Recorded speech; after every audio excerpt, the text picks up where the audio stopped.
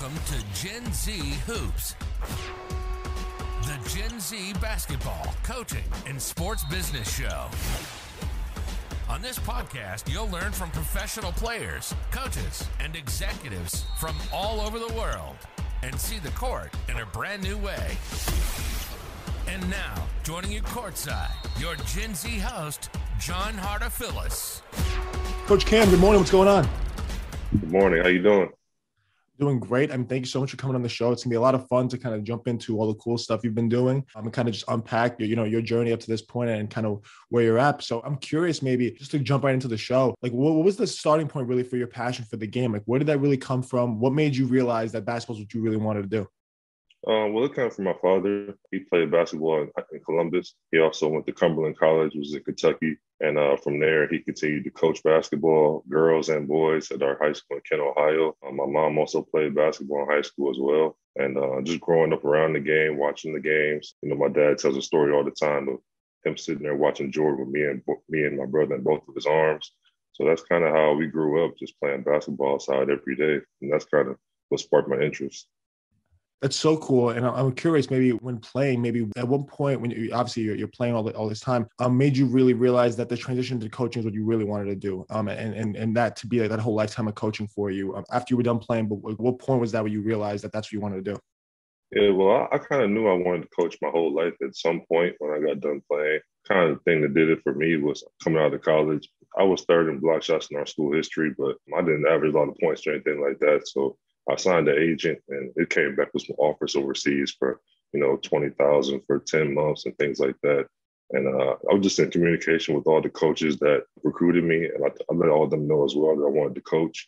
And one school that got back to me was University of Akron, and they offered me a grad assistantship to come there and help coach as well, get a free master's degree. So I kind of went that route instead of going to play. That's super interesting, and because it's a decision or something that a lot of people have to face, right? They're done playing, and they could play overseas, but they don't know what that would look like. Right? There's a lot of uncertainty there, or they could stay, go to grad school, and be a grad assistant. So I'm curious, maybe if you can go into maybe what your responsibilities were there, what that role was like as a grad assistant in the day to day. It's a career path that a lot of people, young coaches especially, tend to take.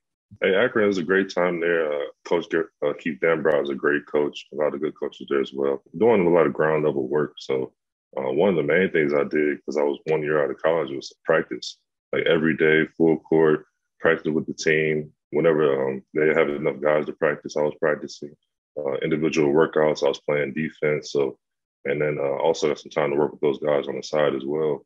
And then in the office, just helping with schoolwork, printing things out. I mean, even things like going to grab the coach's lunch and put gas in the coach's car. Like any responsibility there is what you have to do if you want to work your way up. Definitely. So then obviously I noticed the really cool thing was right after a year of doing grad assistant, you got that call to the next step, going to the NBA with the Atlanta Hawks. And I'm really curious about what that transition looked like, because it's not often where obviously someone super young makes that jump right so quickly. And I'm curious as a grad assistant, maybe what kind of prepared you to make that leap and what it looked like there. What kind of prepared me to make that leap was just a full life of basketball from early on up until that point. It's funny, like the game really never changes that much.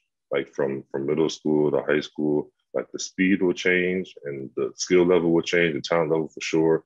But at the end of the day, basketball is kind of just basketball. So that's what kind of prepared me for that jump. But kind of going back to that, I was going to start my second year at Akron. Got a call from assistant coach at Bowling Green, where I went to school at. He said that the Hawks were looking for a big guy to help out in the video room. I sent the email, sent my resume and all that. Had a couple phone interviews. And then I flew down there on the Friday. They flew me down, helped with the workout, an interview with some of the coaches. And they had somebody take me back to the airport. And when I got back to the airport, I got a call saying I got the job. So that was kind of one of the crazy experiences in my life.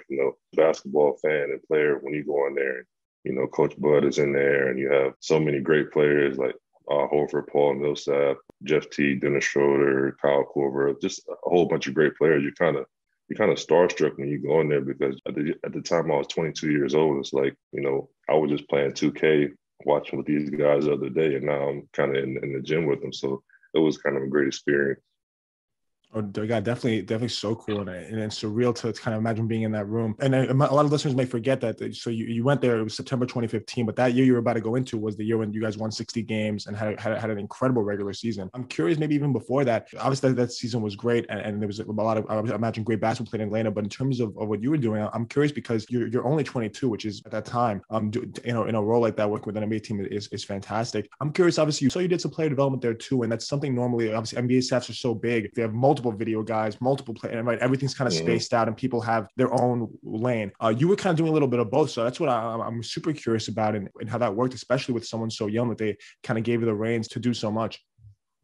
Well, my role there, I was player development. I wasn't a player development coach. I was a player development assistant. So what I did was I worked with the player development coaches on kind of ways to get those guys better, whether it was like taking shot charts or finding film. But mainly that job consisted of being on the court with the guys, kind of having to guard those guys every day when they're shooting, put a hand in their face. And, kind of the whole time when you're there as an assistant, a young guy, you just kind of taking mental notes and you're going back to the office and you're writing down workouts and things that you saw. So that one day when you have the opportunity, you can kind of replicate and do those things.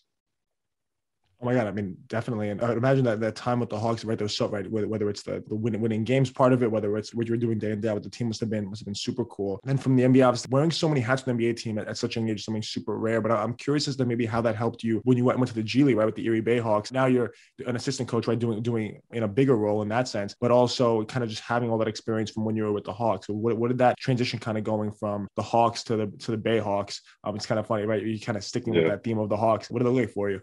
Well, the thing about going to the Atlanta Hawks was, but prior to that time, especially at Akron, all I was really doing was playing against people, using my size to play in practice and that type of thing. But when I got to the Hawks, I learned how to use sports code and do video work. So I was able to help out with scouts and help the coaches put scouting reports together. And that's kind of the biggest thing that, and along with the workouts, like I mentioned before, and helping out in practice. So when I went to the Bayhawks, I kind of already had an idea how to do all that stuff as far as like put my own scouting reports together, run drills in practice. But then I just had to kind of make it my own, So you learn from some of those great coaches over there. I mean, Coach Bud was there. Taylor Jenkins was there, who's in Memphis now. Kenny Atkinson, who's formerly the coach of the Brooklyn Nets. Darvin Ham, just so many great coaches. And you learn from them. But when you take an opportunity like that, goes to the G League, you kind of have to find your own way to do those things. So that was kind of what was so great about that experience. Definitely, with much smaller staff, you definitely have to find your own way to do that. I'm curious, maybe you were talking about a lot of the sports code stuff you're doing. What kind of software you use? Like, can you kind of walk us through maybe how that stuff on the back end really comes to life? Yeah, so Sports Code is a very great program. Typically, most teams use it on the Mac computer, but what you're really doing is you're taking a full game of raw film and you're kind of just breaking it down possession by possession. And that's kind of how I started off doing it and learning the process because I really never done it before. But as you go by possession and possession, then you go into which shot came in that possession and who took that shot and where that shot came from. You're going through on the computer, you're labeling all these things and you're going back and you're looking at, okay, this is where this player likes to get their shot from, or this is what this player does most to be successful. And you're taking those clips and putting those into a personnel edit. And that's where the players before the game or prior to the game, they go in and they see, okay, this is where this guy likes to get their shots, things like that. And you're also, as a coach, you're noticing trends. So I recognize this set, I recognize that set. I'm going to put those together and find the best clips to show the team. And then when we go to the floor, I'm going to walk through those clips with the team. So that process is probably my favorite process. It's very tough process. It takes, hours and hours to get that stuff done. You're coding sometimes 4, 5, 6 games for a team, but that's also my favorite process because it's just that work and then that finished product when you go in front of the team and you get to explain to them what's going on. You go out in the court, even more during the game when you're sitting there and you kind of recognize the sets and you're calling them out. And then when the player comes to the sideline, you're telling them, we watched that clip in film and where that player's supposed to go. So it's really that technical part that I really love about coaching. Yeah, I mean, I love that. And thank you for going into such detail about how that really comes to life. Definitely something that's super informative for me, for our listeners who may have to do that in the future. And it's incredible to kind of think about what, someone in your position at the time was actually doing. I'm curious, though, we didn't really touch on it too much. Obviously, I've brought up many times about how young you are, because that's, with the theme of the show is just what's so incredible is your young coaches in that setting, in that industry, given the chance and kind of taking advantage of it. I'm curious, maybe because being so young, right, being 24, 25 at the time, right, a lot of these guys in the G League are your age, if not older, if not considerably older than you. What does that dynamic look like? Because obviously, so for me, I'm coaching, right? I'm 20 years old. My players are pretty close to me in age, and that's something I think a lot of young coaches can relate to, because that's just who you're coaching. But what did that look like for you in really building that relationship and kind of using your ages to an advantage to kind of get really close to your players, but also have that boundary of you still have to keep it professional? It's a challenging process, and sometimes, when I got to Erie with the Bayhawks, I was 25 years old, and some of the players were in their 30s, but also some of the players were younger than me and the same age. So it's just one of those things where, it's kind of a tough question, but you just go through a process where you're trying to be their friend, and you kind of show them that you can help them get better. And it's also one of those things where you mention something to help them on the court, and when they do it, they kind of gain your respect. And especially during scouting reports, whether it's your scout or somebody else's scout, and they may ask a question about a play, and you know what you're talking about. So it's really just being on your toes and knowing what's going on to gain their respect. I'm curious, right, with being so close to them in age, maybe what did that look like in terms of maybe with a specific player and really getting a strong relationship and maybe having that advantage as a coach to get so close and get the best out of a player? Going back to the days of Atlanta Hawks, I was 22 at the time. I believe maybe I was 23, but Dennis Schroeder was a year younger than me. And just going through the scouting reports, sometimes the guys are goofing off a little bit and they didn't hear what was going on or where they should be. And they might lean over and say, hey, what was this play, or what was this number, or where should I be? And you can tell them real quick. And that's kind of how I built my relationship with the younger player, just knowing what's going on. And those little things turn into, I'm going to the gym to shoot tonight. Can you come shoot with me? And that rebounding in the gym at late night turns to, can we do this workout, or can we work on something? And that's kind of how you gain respect to the younger players.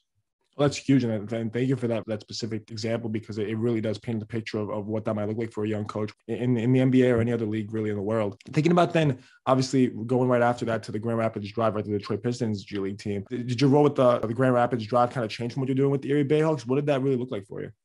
I was pretty much the same role, assistant coach in the G League. When I was in Atlanta, Malik Rose was in that front office, and I was helping them out with draft stuff and draft prep and all that stuff. And he took the job with the Erie Bayhawks as the GM there, and then he also from there went to Detroit with their team. So he brought me on there, and that was pretty much the same kind of role. But the one thing is that every team does things differently, so the video, how they edit film will change, how you present scouts will change. And that was the only thing I had to really get adjusted to. Oh, definitely. I'm curious. So you brought up the G League draft, and it's something that maybe a lot of people don't really understand. I've had when Nick Lages came on the show, he obviously does a lot of draft. He does everything maybe for the South Bay Lakers, and we kind of went in a little bit in depth on kind of how that process works. But there was still a lot of questions left unanswered, really, because there's just so many intricate details in that process. Can you kind of talk about maybe your role? Because the G League draft is maybe so different from the NBA draft in terms of what you guys were looking for and how that kind of whole process kind of plays out. Yeah, well, the G League draft is really an interesting draft because, some of the guys, they don't play, high-level D1. Some guys play D2. Some guys come from overseas. So what the GM normally will do is kind of give you a list of, the top 40 or 50 guys that he wants to look at for a certain position. And what we do is we go into certain programs. What we do is we just watch film, keep watching film and evaluate and kind of figuring out who's the best prospect for that position. We pick our top 5 prospects and then hand them over to the GM and head coach, and then they will kind of go and decide from there. Oh, it's really cool thinking about that role in the G League and preparing that. So I'm curious, maybe looking at maybe everything in its totality. I'm curious, right? Still being a super young coach, but obviously having that experience of kind of being thrown in the fire and doing things in that way. What's some advice, maybe it wasn't too long ago, but that you would give yourself maybe when you were a grad assistant in terms of how to maybe handle yourself once you would get to the league in a year, and what kind of would be best to make you the best coach you could be that now that maybe you kind of knew them, but didn't fully understand? Cherishing every moment a little bit more. I was pretty active as a coach, very attentive, but there's so many things that you can pick up from some of those great coaches. So probably get in their office more, asking more questions, kind of figure out, their journey, more kind of how you're doing with this podcast, but just figuring out more details, more information, because some of those things that I probably could have or should have asked could have helped propel me to the next level. I mean, 100%. And that's really good advice in thinking about how you really could navigate that whole process and just going through everything, right? You've worn so many different hats. You've done so many different things. It's so cool to kind of think about what a young coach really could do in the industry. And really want to appreciate and thank you for coming on. And I can't wait to see what's next for you. Really excited for it. No, thanks. I appreciate it. Thanks for listening to Gen Z Hoops. Make sure to follow, like, and subscribe on Instagram, LinkedIn, and all major social media platforms at Gen Z Hoops. You can tune in and subscribe on Apple Podcasts, Spotify, YouTube, and every other podcast platform on the planet. Get ready for the next episode.